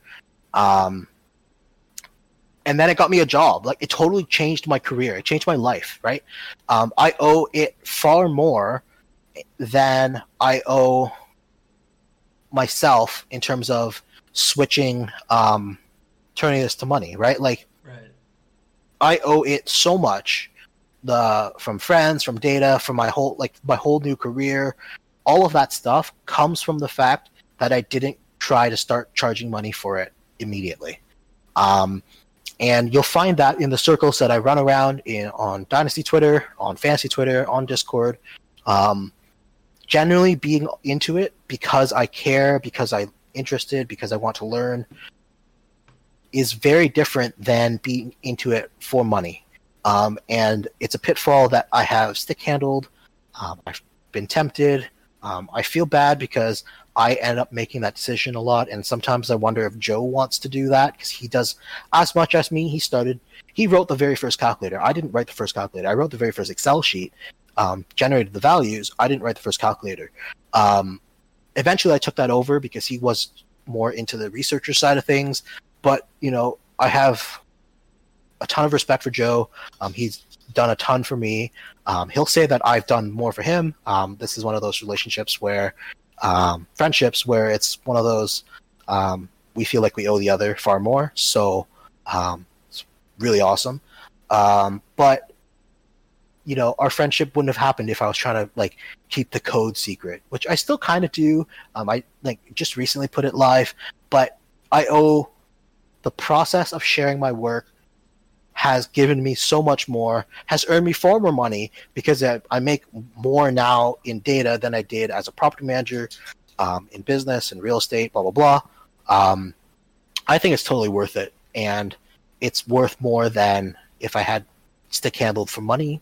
And I'm very glad that I avoided that pitfall early on. Still do today, really. I've thought about, what would I do if they pay, what services could I provide above others, places, what niches could I fill?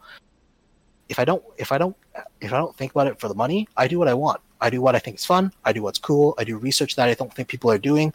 But I don't have to worry about what gives me more value than everybody else. I don't care. That's the short answer. I don't care. Have you considered making dark mode maybe a premium feature? I did at one point. I made I literally I made Nimrod pay. I was like, Nimrod, if you really want it, I will make another instance of this app, and I will literally maintain it by copying and pasting this and changing the theme on it and whatever. I told Nimrod you do some kind of payment, I will consider it. And literally 5 minutes later, paid me, and I was like, holy shit, people will actually pay me for this. What? And then went around 2 minutes later, copied and pasted, changed the theme, whatever. I didn't like the theme because the theme at that time was kind of shitty. But whatever, kind of rolled with it. And, would I make it a premium feature? Sure. I think I think I'd lose more though, right? Again, it's dark mode now. Everyone loves it. I've had no complaints about, why is there no light mode? Nobody complains about it people who fan dark mode, right?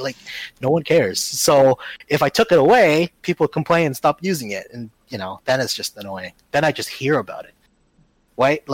It's funny when I'm making the meme. It's not funny when I keep hearing it in my inbox. Why is there no dark mode? Oh my god! Right? I don't care. I can see that getting pretty old. Earth wanted to say, piggybacking off that last question, more so the aspect of looking at other areas maybe that the dynasty process isn't currently involved in, but opportunities for the future. What tools or research do you use to update your calculator to be more accurate slash descriptive? And how do you try to avoid overfitting? Yeah, my value modeling has been pretty. I would say static. It does update itself, like it remodels itself pretty frequently. But the only thing, like the things I'm running modeling are the rookies, like the rookie picks, which is based on historical rookie data. And previously, this is new. Like this might change. This is probably going to change in the future. But previously, Fantasy Pros didn't do Superflex. So I developed a model that fit one quarterback rankings to become Superflex rankings based on other like 1 QB to 2 QB rankings at the time. It's probably not handy. It's probably not necessary now that there's a pretty good base of rankings for Superflex. I might still use it. I kind of like it. I don't want to like go away from it entirely, but I think that's really the main modeling that goes into the calculator values. Aside from that, like, you know, deciding the right model for every league, I kind of gave up on that. Like I was saying earlier, I don't think that one number exists anyway, so I slapped a few sliders on the exponential equation.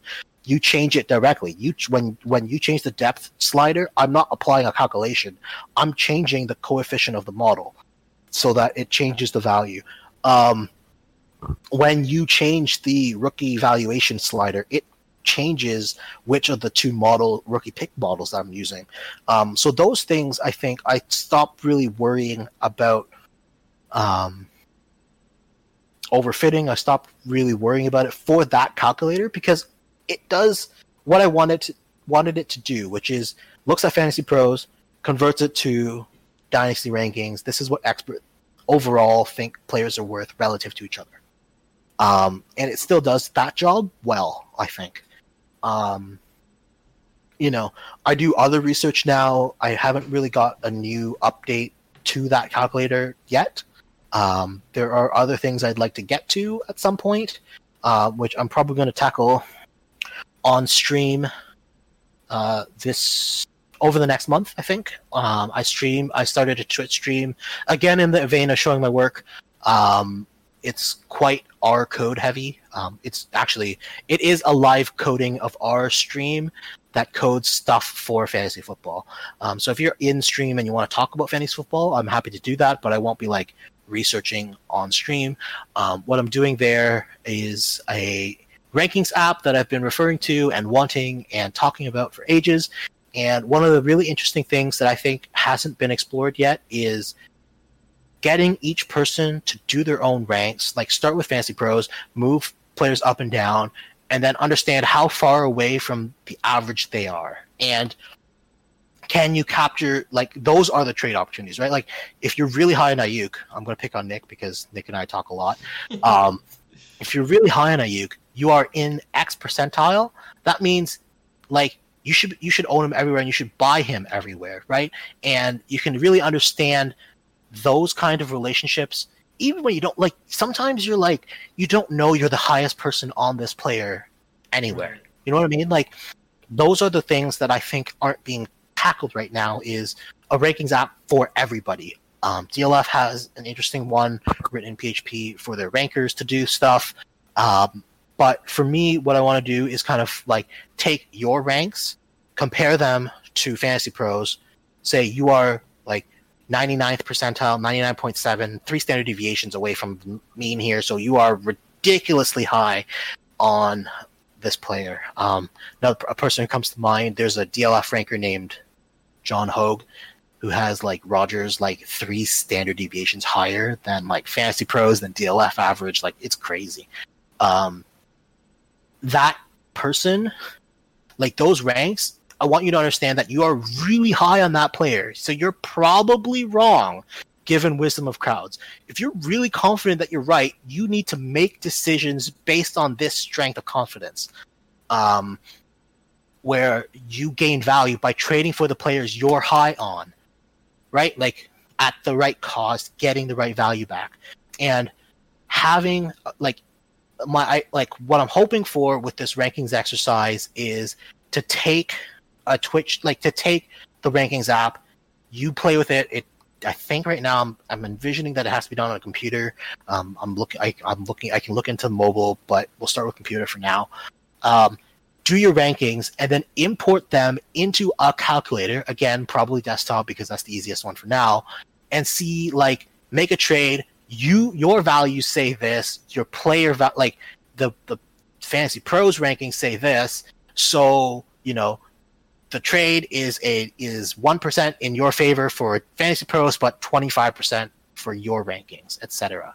And that's something that I'd like to get to over the course of the next month. I'll be working on that app in stream, so you guys can come join, check it out, see how the sausage is made. It's probably very nerdy. Not that you guys aren't nerds, but this is like data R programming nerd. So that's sort of where I think I'm going to do some work this over the next month anyway. Joe and I have some work that's getting done right now in terms of predicting future values of players based on past data, which is interesting, and trying to convert that into a calculator value. I don't have a ton to share on it. He's kind of leading the research on that. And we're trying to get to a calculator recommendation, talk about the range of outcomes for a certain player. We're talking about some comps. We got all kinds of those kinds of things going on, which is not that different from what's going on at every other Dynasty shop, but it's ours, and it's the research questions we're interested in, and the apps that we're interested in at this moment. Kind of skimming very highly over those right now. Nice. Yeah, to kind of really get into the nerdery for a second, Nick wanted you to elaborate a little more. Well, I guess give everybody an elevator pitch, Standing R, why it's a good language for people learning to code to get into, and why the package you created and maintain is cool, or why it's a big deal. And he also said bonus points if you compare and contrast with something like Python, which is the generally recommended starter language.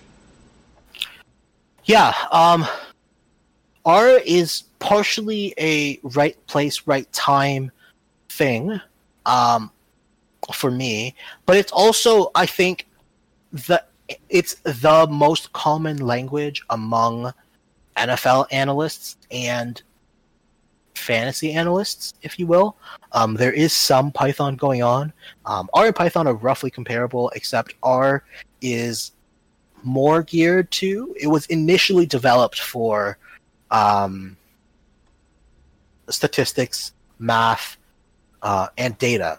And at the very heart of it, it is data first. The tidyverse makes things very, very easy to work with. It simplifies the context a lot. It's very approachable. But you learn the programming language that fits the community, that the community you want to join already uses. And that's the reason why I use R. The reason why I stand R is because I think it is super good at supporting beginners until they're effective coders. That the tidyverse ecosystem is incredibly strong for supporting beginner R users who are like statisticians, right? They're math people, but they're not necessarily programmer people. You don't need to be a computer science to learn R and do good work in data.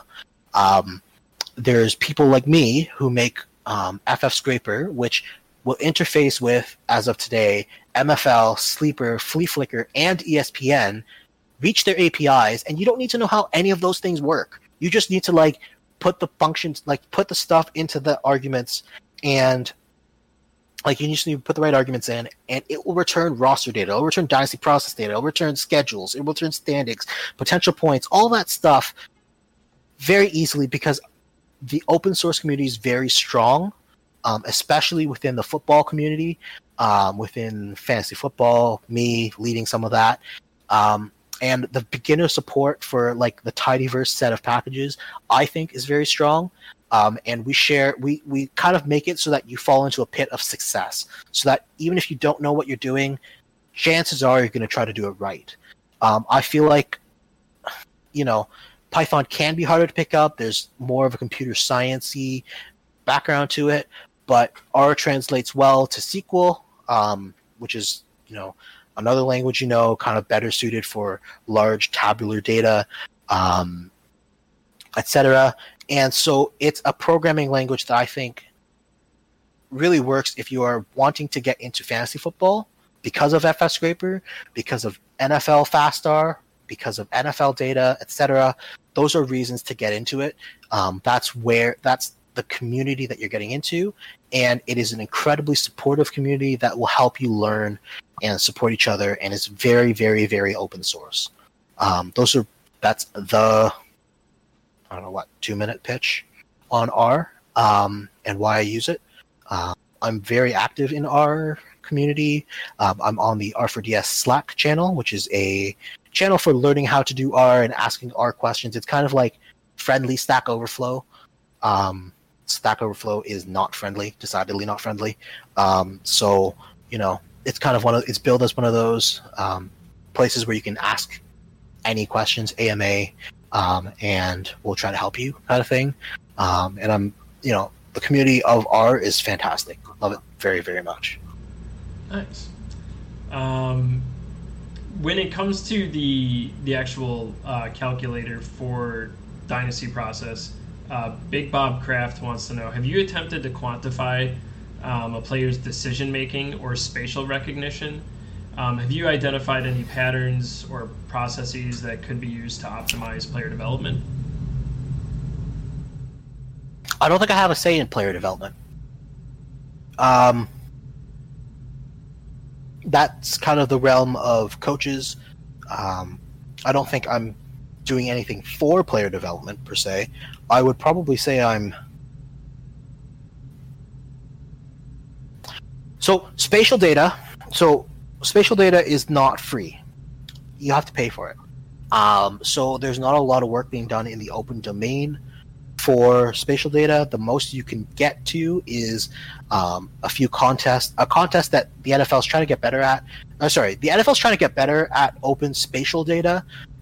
There's a contest every year called the Big Data Bowl that the NFL does, and at that time they release a half year or a full year's worth of NFL spatial data that they ask the public to start researching questions to. And we're all starting behind because people who work with this data every day have a huge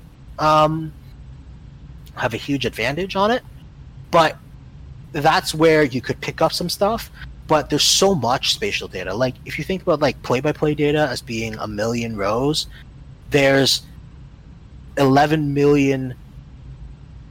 There's 22 players on the field, and there's snapshots being taken every second, right? Like there's so much data. You can't just wander in and use it. And even if you do, we're asking research questions about players, like NFL specific, like how do NFL teams win? We're not asking about fantasy with spatial data right now. And I don't think we're going to be at that stage for, I'd say 5 years at least, maybe 10. Depends on how quickly it becomes public data that we can access. That goes for things like routes. That goes for things like player speed, player tracking data. Those are all things that are still outside our grasp in terms of fantasy.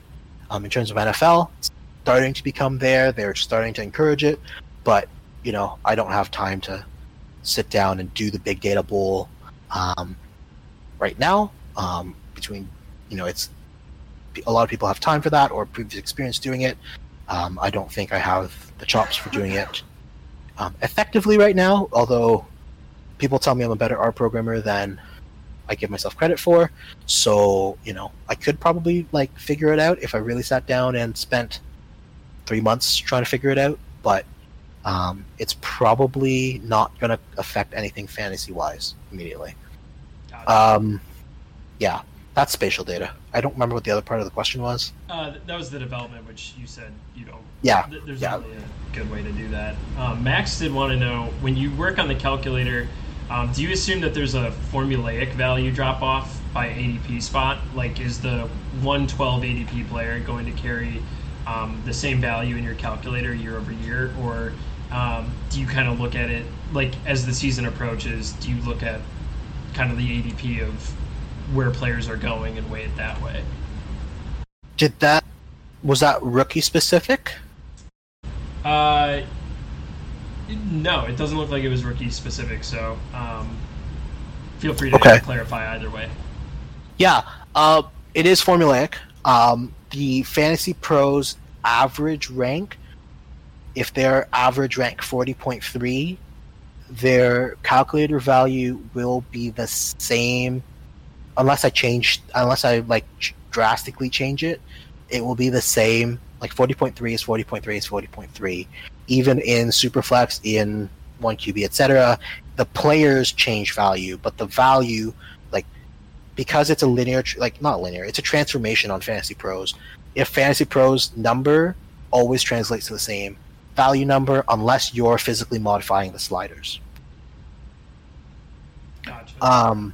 So yes, it's consistent. It is always going to be consistent with Fantasy Pros. I don't think the Dynasty trade calculator will change in that respect at any point in the near future.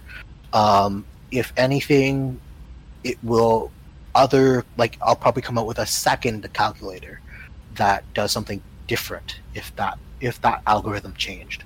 So I'll support this in perpetuity, but in terms of like maintaining it on the server, making sure that it's updated, making sure the player update process continues, but the value modeling doesn't change that frequently.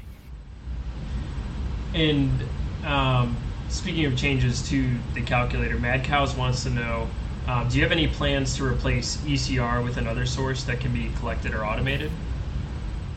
ECR is automated to me. I scrape it every week, and different rankers are included in that scrape based on Fantasy Pros freshness, or what have you. I wouldn't necessarily consider something else to be more automated, because I think rankings are the most up-to-date way, barring a few other ways. I'm a fan of keep trade cuts stuff in terms of direct players, but I think that's almost too reactive. But I think rankings is a pretty good way, especially when you have a lot of them and you're not like doing the ranking yourself, to go through and calculate those, and to like harvest new rankings from people is very efficient for me. I don't think that it's a consuming process at all. So I'm not looking to switch to ADP. ADP is actually like significantly worse, because ADP is stale the moment you get it, right? Like, it's historical values, and the moment anything changes, like, you can't really update ADP without recruiting people to draft more. You can update rankings by just getting the latest rankings from somebody. Right. So I think rankings is more accurate more fresh than ADP. And following up on that, they also want to know, do you have any plans to obtain tight end premium data to calculate values? I don't. Until Fantasy Pros comes out with tight end premium specific rankings. I am working on such a thing for DLF.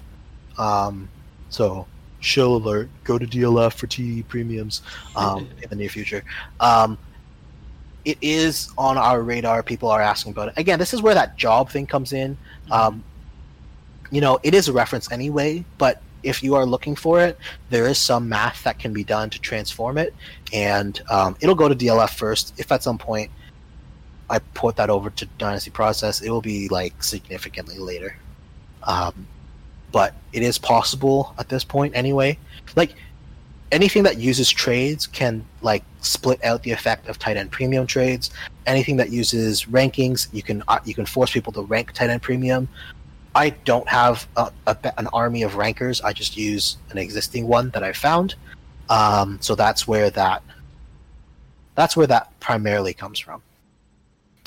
There's math that you can do to create tight end premium equivalents. You'll see that at DLF's calculator in, I want to say, the near future. It's one of our early projects this year. Cool. And just in general, a bunch of people were just wondering if there was anything, spanning the large amount of work that you do that you're excited to work on this year that you haven't talked about already, or anything that you can share with us that you're maybe getting excited about? Yeah, like I was saying earlier, so one of my new projects this year is Twitch, and I'll be sharing. I'm a huge fan of Austin Kleon and his work. Still Like an Artist, Show Your Work, Keep Going. Book rec right there if you want to read, if you want one. And that's going to be my main project, is just being consistent about sharing and like giving people portholes into my processes. I talked about Rankings app being something I'd like to I'm excited about and think that like there's definitely applications to be done. I think that's the early stuff. I'm not sure that there's another research question I'm looking at directly. I know Joe is working on some kind of forecasting and player comparison modeling to kind of get a range of outcomes for future years, which I don't think I see enough of in fantasy. So that's kind of where I'm going with that. We're working on it, but he's kind of leading the research into that. Yeah, I think that's really it. I don't think I have anything major going on at this point otherwise. Cool. Well, Burn wants to know, would you rather have 5 Darren Sproles-sized Calvin Johnsons or 1 Calvin Johnson-sized Darren Sproles? 5 Darren like in an NFL team, I'm assuming? It doesn't actually provide a context, so you can really run wild with this question. Yeah, I saw something about ducks as well, but we'll go with in an NFL team. Calvin Johnson's thing is size, right? Mm-hmm. Like, he is freakishly fast, but he's like, oops, I didn't mean to use freakish. I'm trying to avoid that. He is like ridiculously fast and athletic and agile for his size, right? Like, everything about Calvin Johnson is kind of like, and he's huge, right? Like all of his high pointing, right? And if Darren Sproles was Calvin Johnson's size, think about how much agility there is right there, right? Like if Calvin Johnson was as agile as Darren Sproles, was as fast as Darren Sproles, right? Darren Sproles was freaking fast. Yeah. That's got to be the answer. Like, clearly, that's the weapon. You don't need 5 people who are short who can catch really well and run good routes. Calvin Johnson dominated physically. So if you give Darren Sproles Calvin Johnson physique, that one right there, yes. Just throw dump offs every single play and enjoy your championships. Darren Sproles could catch, though. He could run routes. Yeah. Like, it's not just dump offs. Like, I don't think, like, Darren Sproles got dump offs because he was short. That's not, like, if you take that away. Yeah, I'm not he's using a vastly the amount different of player. as maybe I should be with this question. Alb wants to know, what's an all-time favorite song of yours? All-time favorite song. So I'm very guilty of Chris Sacca does this, looping certain songs for productivity. So, songs like Jay-Z's Lift Off. There's Elton John's like I'm Still Standing kind of came and went. And sometimes you'll find me, especially if I'm in like a deep work zone, like this, like for like a whole day listening to the same song on repeat. But those are all boring. Oh, confessions. I once won a bet that I could memorize and sing on cue the entire lyrics to Let It Go from Frozen. No. Yes. I once won like $100 because I could do it and sing it on key, the whole song word for word. And that has happened. And I've done it. I can't knock the hustle there. Yep. We did get a lot of comments earlier when you were referencing stick handle. I'm assuming that's a Canadian idiom. Do you mind maybe explaining that a little bit? Stick handle? Yeah. A lot of people were saying that was a Canadian thing. You mean like when you use a hockey stick to move? Oh, it is a Canadian thing. when you use your hockey stick to move a puck around the ice and around people, that's stick handling. And so, like, when you're like doing a lot of finesse movements to try to like get around, like try to like navigate obstacles with a hockey puck and hockey stick on your hand, like in your like a hockey stick in your hand and a hockey puck on your stick, and you're like getting around people and like moving your puck and like trying to try to make a move and like, what do you call it? What would the equivalent be? Like navigating bombs or something? Like, I don't know. Whoa. Like, no, quite like, the jump to make. Yeah, I don't know. I'm trying to figure out like what the equivalent would be of like ducking and weaving. Yeah. I'm trying to get that image of like ducking and weaving, but I'm trying to I don't know. I blame June for that one. Yeah, I don't know what the equivalent idiom would be, but the idea is doing something with a lot of finesse and being really careful and trying to navigate obstacles. Okay, yeah. So I don't know, like walking the tightrope or threading the needle. That's like threading the needle is pretty close. Yeah. Less wiggly though. That's more like one time. It's Yeah. like stick handling is kind of like over like the course of whatever, and you're kind of like going back and forth on something. Yeah, that makes a lot of sense. Well, I'm glad that you cleared that up because, and that chat was on my side with that one because to be perfectly honest, I wasn't exactly sure. I didn't even think about it being Canadian. That's hilarious. I mean, we got hockey down here, but it's a little bit of a different. It's catching on. It's getting there. Eventually. Yeah. Yeah, and I guess we had a lot of questions that were really absolute nonsense. Most of them from Vern. Many of them were like scatological in nature. I think, Bryce, yeah, got it. So I think a good way to wrap this up maybe is with McCheeseIt asked, "What is the most up close and personal you've gotten with a moose?" The most up close and personal I've gotten with a moose. I haven't had any like close encounters with like a car or anything. But there is a park in Ottawa called Park Omega, and it literally is like a park where you can like drive into the park and like all sorts of wildlife is being kept there, including moose. And they'll come up to your car, so like you can like feed them carrots and other stuff out of a car, out of your car, and like feed them treats and stuff. And it's kind of an amusement kind of thing. I haven't personally seen one, but yeah, unfortunately, a little bit disappointing on that one. I don't have a good moose story. Sorry about that.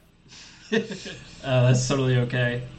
We did it. I feel like we Do you have a word that you like that rhymes with orange? Umuro wants to know.